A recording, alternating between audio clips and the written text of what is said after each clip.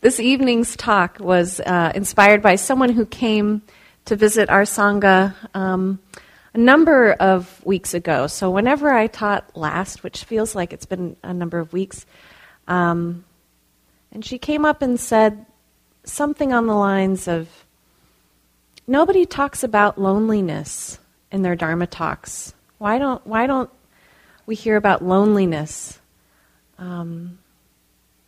I'm not sure that that's entirely true. I think maybe loneliness has probably been talked about. It's such a common human experience. But when I thought about what did the Buddha have to say about loneliness, it's true. He didn't really talk about loneliness. So it's not something that you'll find really in the suttas, as far as I know. And yet it is a part of our experience, not only just in life as human beings, but in our spiritual practice, in our meditation. In our meditation here, in our day-to-day, in our meditation when we go on retreat, it's very common to experience loneliness. And so I thought this was a really wonderful request that she made. I don't think she's here, but hopefully she listens to the podcast. And so when I was thinking about this theme of loneliness and not being able to find much from the Buddha on this exact term, then I start going to what have I experienced? What do I know about loneliness? What is it exactly? And it seems to me, for one, very obvious that this is just another mental state. It's just another mental state, the feeling of loneliness. And I don't mean to say just as in, to demean it in any way, or that it's simple, or that it's not worthy of our attention. But I mean it in this way of just another mental state, that it's not actually special compared to other mental states that we've had. And yet, it's a mental state that I think is very sticky when we're in it. How many of you have experienced loneliness at some point in life?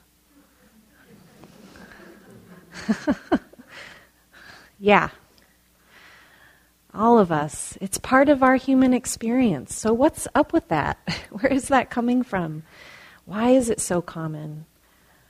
Why is it that we live in a world that is incredibly populated, and yet loneliness is such a common experience? Why is it that at this point in time, when we are connected in many different ways now, it's hard to live in an isolated way with multimedia and social media and all these new ways to communicate? Where is the loneliness coming from? And so when we look at our own experience of where does the loneliness come from, perhaps it's coming from this almost like a primal need to be understood. I think as human beings we have a primal need to be understood, to be seen. Hi, welcome. To connect.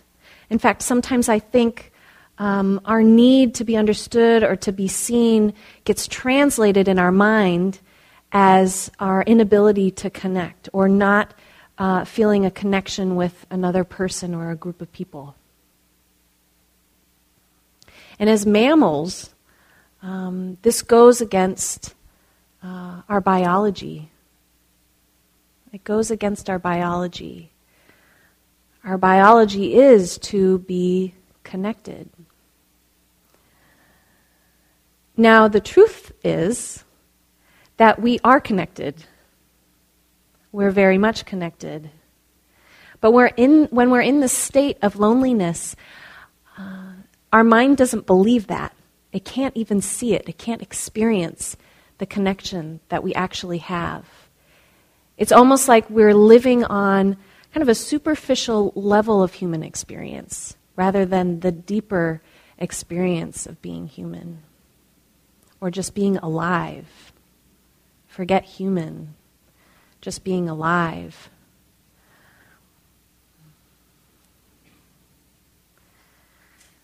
And so when we're in this superficial experience, level of experience of being human, this loneliness can arise. I think this loneliness can sometimes turn into depression. I think a lot of the times when we have the feeling of depression, there's a feeling of loneliness. Perhaps the two go together often. I think when I think of this mental state of loneliness, I also think of fear. There's a lot of fear underneath the experience of loneliness. Fear of what? Maybe fear of never having the connection again. Fear of always being alone.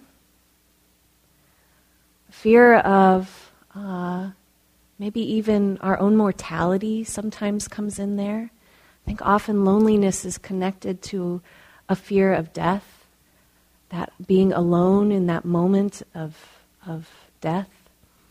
There's something to that. And again, it's connected to this real primal need. And yet, even though it's connected to this primal need, it's really just a confused mental state. It's a confused mental state that's just on the surface of reality and not actually being born out of how things really are, the truth of how things really are.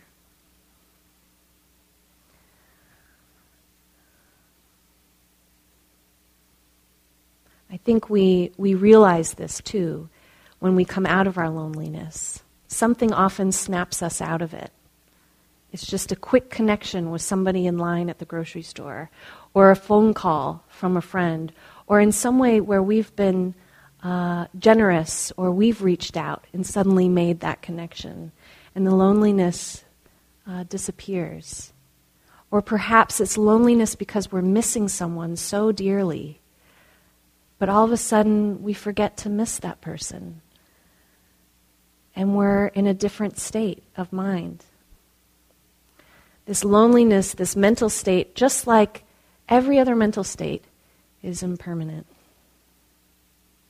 It doesn't last, even though it's so sticky when we're in it, and it can feel like it will last forever. When mixed with depression, I think this especially is felt, that this will never end, that we'll always be in this state forever. And this is just not true, although it seems so true in the moment. But it's not true at all.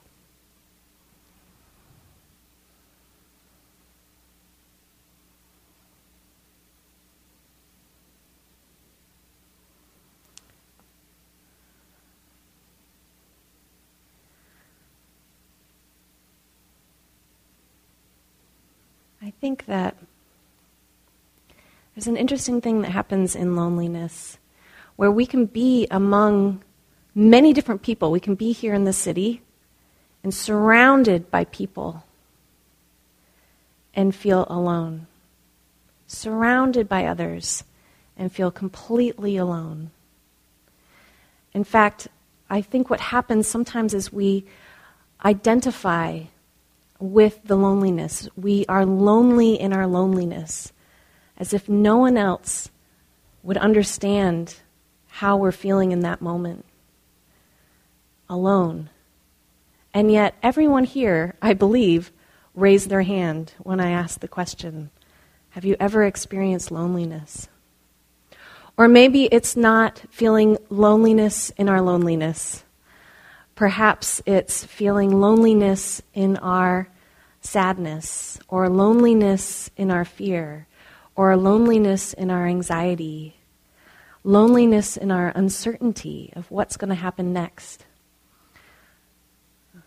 loneliness in the idea of ourself as being perhaps special in some way, or not special enough. Sometimes I think about our Western American culture, how we put a lot of emphasis, especially as we're growing up, on how special each one of us is, as if not everyone else was. The secret is when you're growing up that all the kids are being told that they're special in some way, and that makes us not so special. But when we have this culture of specialness, what happens is, depending on who you're next to, you either feel more special or less special, or your hope is that you're somewhere equal, probably. And so we get into this habit of comparing ourselves to whomever we're standing next to. The comparing mind, the judging mind. There's a lot of loneliness born out of this feeling of separation in some way. This feeling of better than, less than, equal. It's all kind of ridiculous, actually. It's all in our minds. It's just habit that we have in our way of living here. But this too can bear the fruit of loneliness. And so we can be among so many different people and think that we're the only one experiencing what we're experiencing. Those of you who are work in service in some way with other people, maybe a therapist, social worker, teacher, doctor, meditation teacher, you begin to realize very quickly as you hear the concerns and stories of other people just how alike we really are.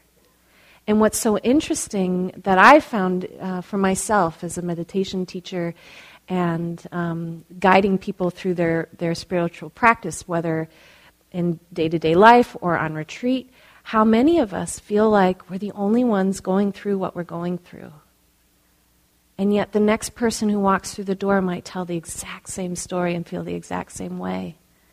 And we feel so isolated in our singularity that doesn't exist. It's really something. And we're convinced of it. Even with people we trust saying, oh no, that's not true. Or maybe even hearing another person tell their story and relate to it. But we forget, because it's such a deep habit, this idea of separateness, aloneness. It's just that superficial understanding of what it is to be alive. Because we can also experience with nobody around. I'm sure many of you have experienced being in a place where nobody's around and you felt so connected to life. Whether you were watching a sunset, you're walking through the woods, you're just standing in an empty BART station and just feeling connected to life. How many of you have experienced something like that before?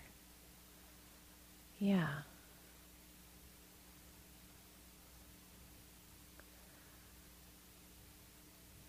So we can experience both. We remember the one more than the other. We're wired that way. You've all heard the expression about being hardwired for the negative experiences. Negative experience sticking like Velcro, positive experience sticking like Teflon. Because we're always on alert, right? Our survival mechanism. Always on alert for what might go wrong, what's not quite right. So we remember the loneliness and we forget the connection, that we've actually experienced both. We've actually experienced both. And on a relative level, both are true and both are not true. It just depends on the mind moment.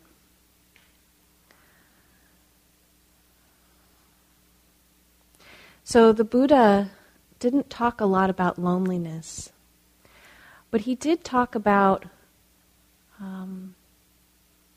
other similar words, or the opposite of loneliness, actually. Not similar words, but the opposite of loneliness. He talked about generosity and service. He talked about one of the ways to open this heart through metta or compassionate action is to actually be in an act of generosity or service with others. And so if this is something that you're experiencing, the experience of loneliness,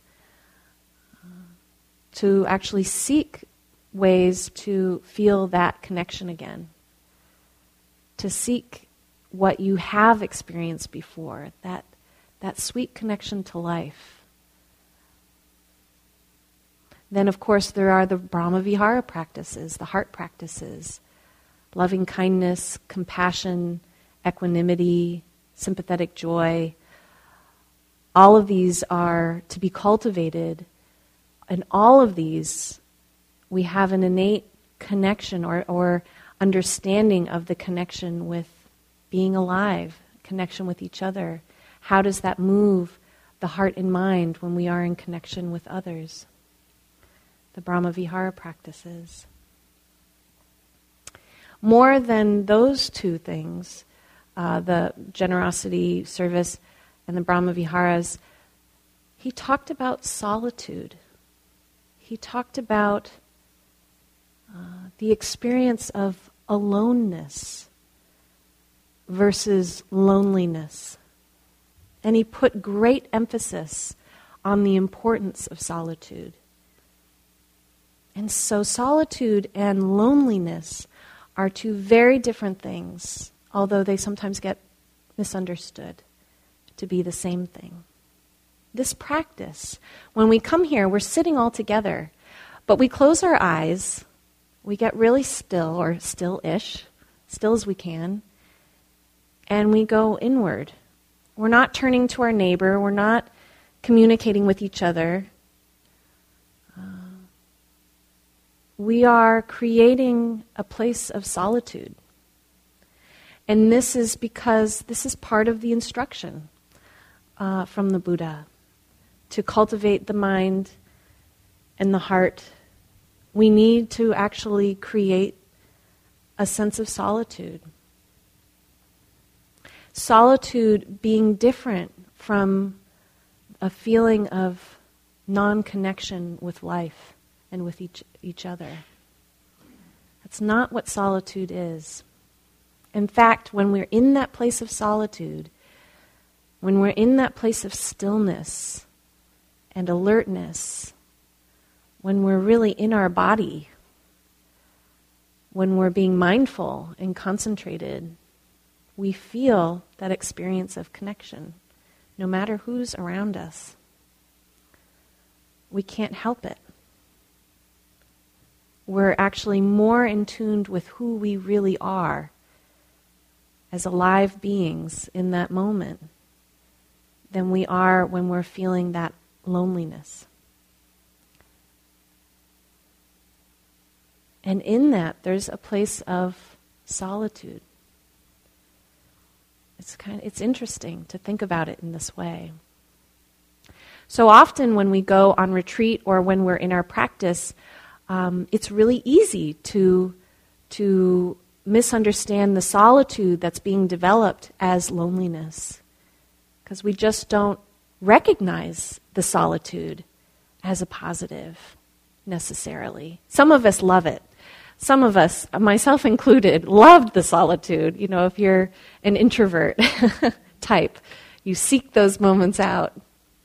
And for some, it's absolutely terrifying and feels completely wrong to be with people and not to talk with them or to connect in some way. And this is understandable. For both types, introvert, extrovert, oftentimes the experience of loneliness arises on retreat. out of the solitude, out of that lack of, or that feeling of lack of connection with others. And in those moments, really, again, we're in that superficial layer of needing somehow to validate our own worth, our own identity by somehow getting that connection from other.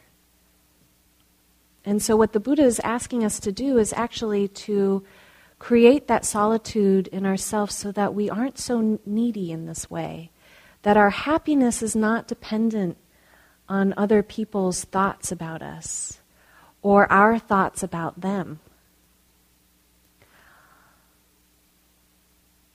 This is not so easy to do, but once experienced and practiced and then even mastered, it in itself becomes this beautiful refuge.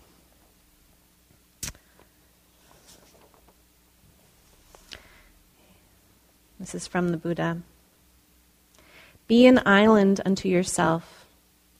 Be your own refuge. There is no other refuge. Let the Dharma, or the truth of how things are, be your island. Make Dharma your refuge. There is no other refuge. And this is from the Dhammapada. No one saves us but ourselves. No one can, and no one may. We ourselves must walk the path. Buddhas only show the way. And so in this solitude, there is an aloneness that is very true and necessary. That even though we chanted, in that chant that we chanted earlier, the 3 refuges, at the very end, Sangha. We talk about Sangha quite a bit in our community here because it means Sangha, our community. We use it in this tradition to represent us as a Sangha. In most Buddhist traditions, it's representing the lineage of monks and nuns who are holding the teachings and offering the teachings. These spiritual guides, spiritual community that we can rely on, that we can take refuge in. And yet,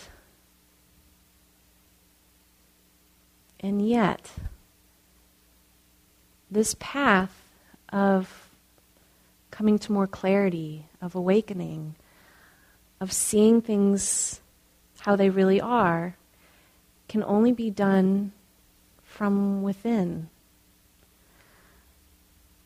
So there's the saying that all these different teachings, the Buddha himself, all the different teachers, the Sangha, they're all just fingers pointing at the moon. They are not the moon themselves. So we come and we listen to the Dharma talks, and we even talk amongst ourselves about our practice. We read, we listen to Dharma Seed, we go on retreat and get practice interviews with the teachers there. All of this is really great. It's wonderful guidance. It's important, actually, on our path. And yet, it's not it. It's not it. The development and the experience and the actual knowing of awakening, that will be done by nobody else but yourself. There is an aloneness to that truth. There's an aloneness to that truth. And it's not just about our spiritual development. I can't help but relate it to the experience of birth as I'm going through my own process. When I was earlier along in my pregnancy, I deeply desired connection with other pregnant women because it just felt like they would be the ones that would understand what I was going through. And so I sought out groups and prenatal yoga and all this stuff I just loved being around other pregnant women because I felt understood. I felt seen. I felt connected there. And that was all very good and well. And yet, they won't be in the birthing room with me. In fact, I'll be surrounded by people probably in the birthing room, but none of them will be giving birth. That will be my own undertaking. And yet, it's not an individual experience. The experience is shared by many in this room. The experience of giving birth, and by everyone here, the experience of being birthed. When an animal, in the wild or domestic, is about to give birth, what do? They find solitude. They go hide. They go find somewhere to be alone. And so sometimes this is what we're asked to do in our practice, is actually find that physical aloneness, that solitude, because what we're undertaking is in fact something that is deeply experienced in aloneness. Death is the same way. Oftentimes when an animal is about to die, they also in that time find solitude. Humans are not much different. Many, many stories of people dying where the person was hanging on for a long time perhaps, and the family's there, loved ones are there, and then the moment the loved ones, everyone leaves the room for a moment, they let go. Or their loved one falls asleep by their bedside and they pass. Finding that moment of solitude to go through what can only be experienced in that aloneness. In this practice, it's not much different. It's so interesting. The bookends of our life are not that much different from what comes in between.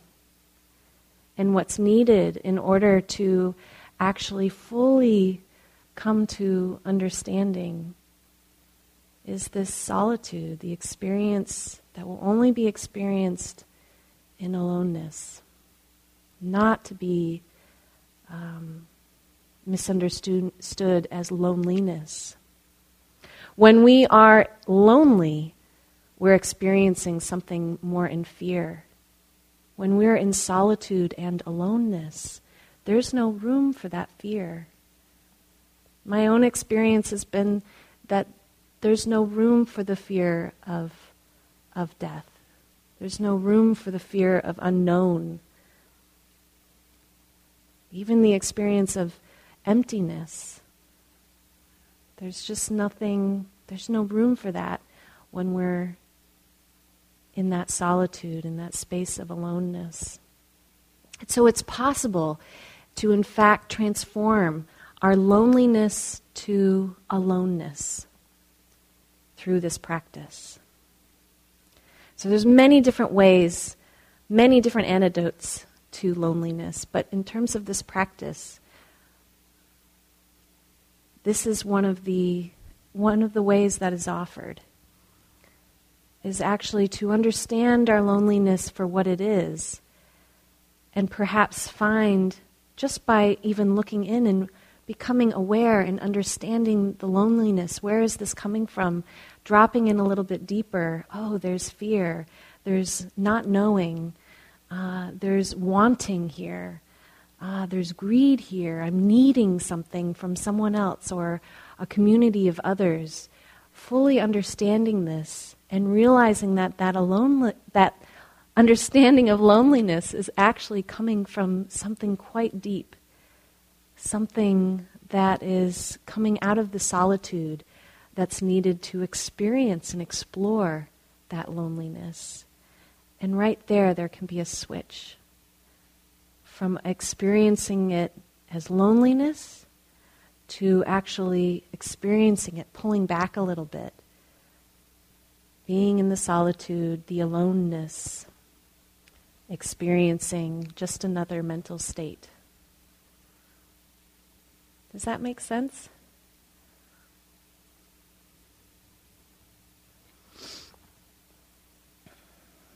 I have these notes. I'm not using them at all. Let me see if there's something else I want to say about it. I have an excerpt from a talk that Aya Kema gave on this topic. I'll read you a little bit from this. Aya Kema was a really renowned, well-respected Buddhist nun. I believe she was one of the first Westerners to ordain in the Theravadan tradition. She's from Germany. She says that there are two kinds of solitude, that of the mind and that of the body. Everyone is familiar with solitude of the body. We go away and sit by ourselves in a room or a cave, or tell the people we're living with that we want to be left alone. People usually like that sort of solitude for short periods. If this aloneness is maintained, it is often due to people not being able to get along with others or being afraid of them because there isn't enough love in their own hearts. Often there may be a feeling of loneliness, which is detrimental to solitude. Loneliness is a negative state of mind in which one feels bereft of compassion and companionship. When one lives in a family or community, it is sometimes difficult to find physical solitude. It's not even very practical. Anybody find this? Hard to find the physical solitude in your day-to-day life? It's not even very practical. But physical solitude is not the only kind of aloneness there is. Mental solitude is an important factor for practice. Unless one is able to arouse mental solitude in oneself, one will not be able to be introspective, to find out what challenges in oneself are necessary. Solitude, and this is, actually I'm going to skip a bunch of stuff. Solitude can only be fully experienced when there is inner peace. Otherwise, loneliness pushes one to try and remedy a feeling of emptiness and loss. Where is everybody? What can I do without some companionship? I must discuss my problems. Mindfulness is able to take care of all that because it has to arise in the present moment and has nothing to do with the future or the past.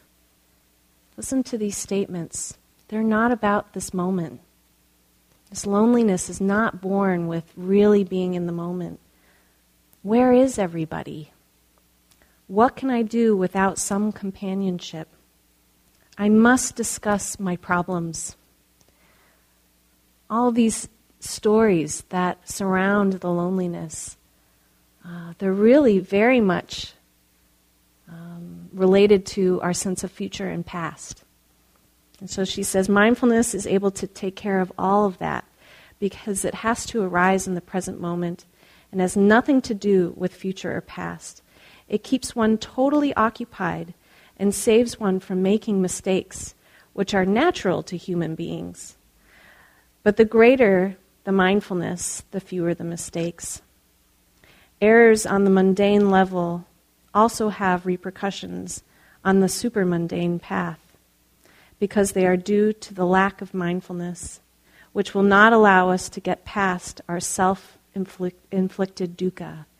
Dukkha being the word for suffering or stress, not being in the flow with how things are. We will try again and again to find someone who is to blame or someone who can distract us.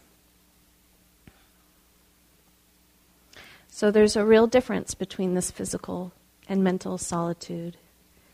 And yet, although I agree with everything she's saying, we take the act of the physical sometimes first, finding that physical solitude. But it's important for us not to stop there, and also not to depend on that. That we can, in fact, find this sweet mental solitude in any moment, whether it's here in the monastery and there's a bunch of commotion going on outside like it was today. Our solitude is not disrupted by that. Or perhaps the person next to you is coughing. Not a problem when we're in this place of inner peace and solitude, aloneness. Or when we're out and about, driving our car, at work, when we're with our family, when we're in the middle of complete chaos, there can be this place of solitude, of deep connection to what's really true. So perhaps I'll just stop there. And I'd love to hear if there are any comments or experience that you've had with these two things, loneliness, aloneness, or if there are any questions that are arising about this topic. And we will pass the mic. I'll need help with that if someone is willing. Oh, great. And that just helps with the audio recording, but also for everyone to be able to hear. Yeah, Ivy.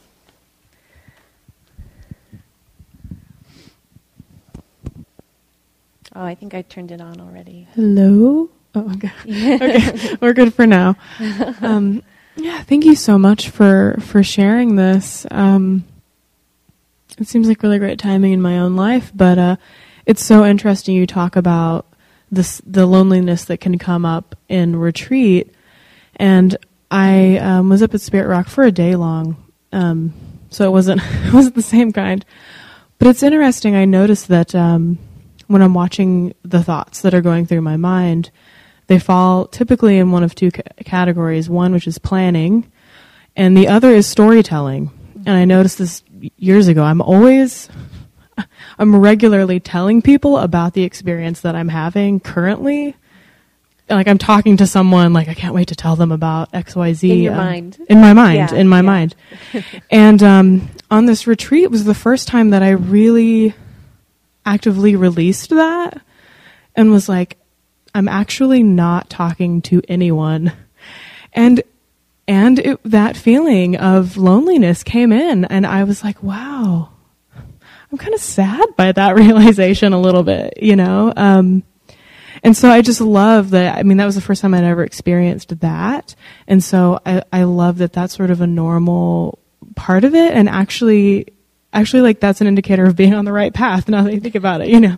And so, that's really cool. And knowing that, actually releasing that storytelling and finding that aloneness helps, you know, build some strength and everything in everyday life. So yeah, I appreciate that. Oh, you're welcome. Thank you for sharing that. I think it is a really common experience. It's like Ayakema was saying, you know, we'll find anything to distract ourselves from that experience of loneliness. And that is one of the main ways we do it, is that mental, consistent chatter that we have, it's so habitual. And then when we see it on retreat and we aren't feeding it anymore, we're trying not to feed it anymore, that loneliness arises. And it's so natural. And actually, you're right, it's actually quite necessary in some ways to experience that so we can fully understand, what are we doing here? What are we filling with all of this mental chatter? Oh, there's loneliness there. I don't want to feel lonely. Oh, there's a not wanting. There's the aversion. There's the wanting for connection. Oh, there's the craving, the greed.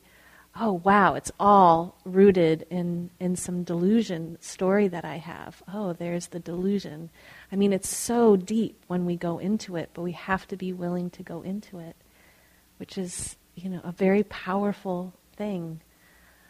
I think that when we're in the state of loneliness and it's taking over and we are just being taken for a ride by the loneliness, it's very unempowering. There's nothing empowering about feeling lonely.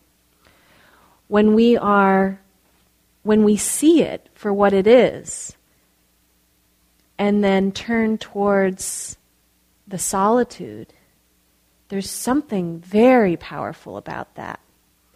It's kind of, it's empowering, but there's also a choice that we've made there. There's something very conscious happening and can really change the way that we're relating to all of it. It's a beautiful moment in practice that sounds like you're either experiencing it or really on the edge of that. It's really nice.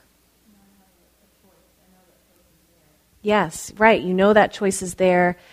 So now loneliness will come back. It comes back. But we know it. We know what it is. Right. Thank you.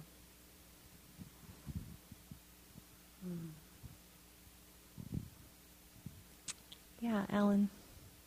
Is this still on now that I've dropped it? Okay. Is it on?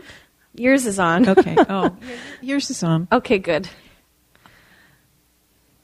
Your talk, which was so inspired tonight, I feel like, but your talk reminded me so much of the very first time I went on a several-day retreat at Spirit Rock. It was maybe 6 months after my husband had died, and just a few weeks before I was actually it was like a year and a half after my husband had died, and just a few weeks before I was going to go on a trip by myself to Mexico.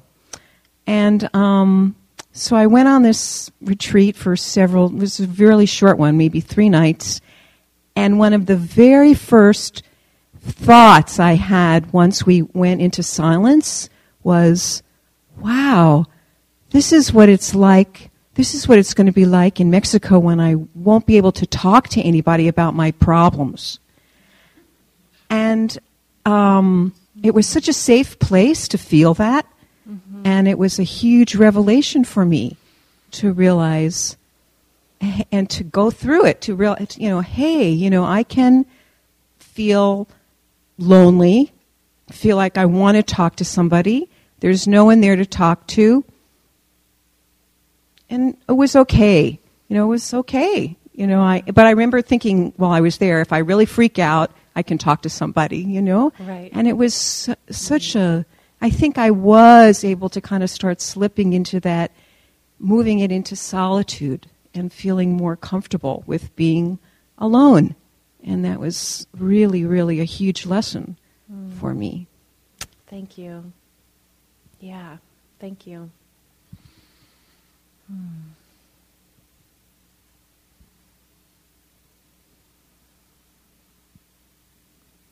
Anybody else? Okay, how about one more right up in front here? Thank you.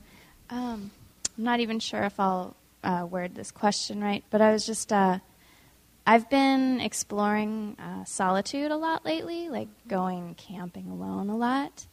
And I've come to this point where I'm starting to feel less lonely alone than with people. And I was just wondering if you had any advice on how to guide it back to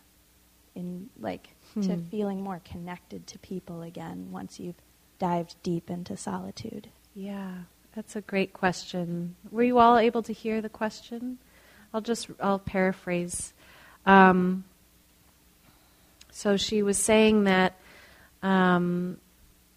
she's been cultivating this solitude quite a bit, going camping alone and spending time alone, and now finding that she's feeling more connected alone than with other people.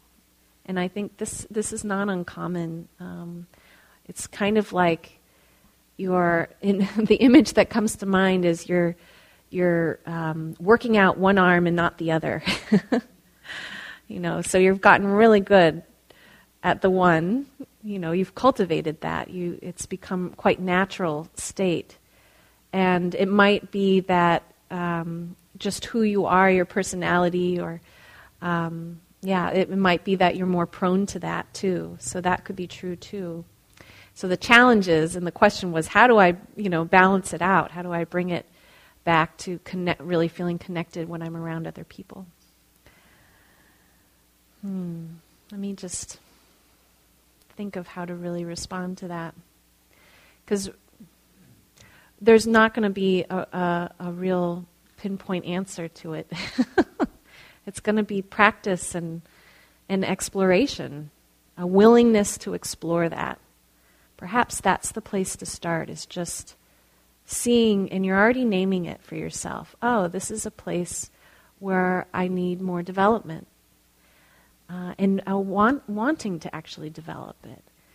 And so going with that intention, really having that intention, and finding opportunities to be among people and explore for yourself, question, how can I be still in that state of solitude? Can you bring that state of solitude with you and be with other people and feel the connection with them?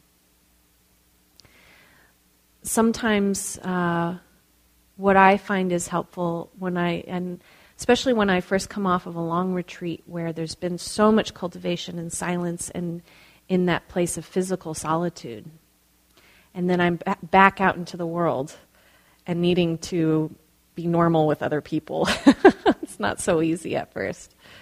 So sometimes what I do is I stay connected in the ways that I did when I was on that retreat, when I was in that physical solitude, really feeling my body here, feeling my feet, feeling grounded. The breath can be really helpful. Feeling connected with my heart and my heart's intention to be connected with myself as well as other people. And from there, having it really sourced right here in the body, and then radiating it or expanding my boundary out to include whoever I'm with, so that I'm not needing to change who I am because of the other person. It's more like I'm just letting them into my space of solitude. And so how they are is completely up to them. And this is true for relationships in general, I think. That, how they're thinking and feeling about us is kind of their own trip. And how we're experiencing that is our trip. Right? So we have to take responsibility for our own stuff. So when we're not in that, when we're trying really hard to connect with another person and changing ourselves and not being grounded, not being present, then we lose something there. We lose track of our mindfulness and of our presence. So it's just a different way of relating. So I don't know if this is making sense. Okay, good. Yeah, so just kind of experimenting with that, expanding the boundaries a bit. That you don't have to change you and what you're doing to be with all those people. And it might actually be so sweet, actually, to connect with people in that way. Yeah, you're welcome. Okay, well, we'll stop there and dedicate the merit.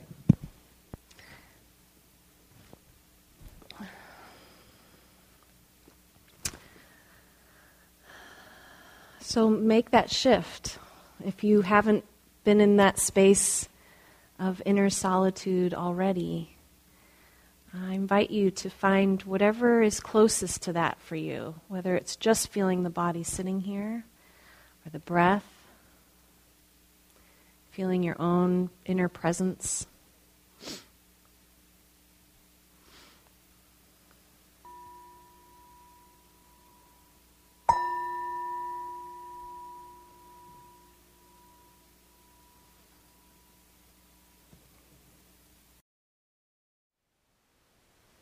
Thank you for listening. To learn how you can support the teachers and Dharma Seed, please visit dharmaseed.org/donate.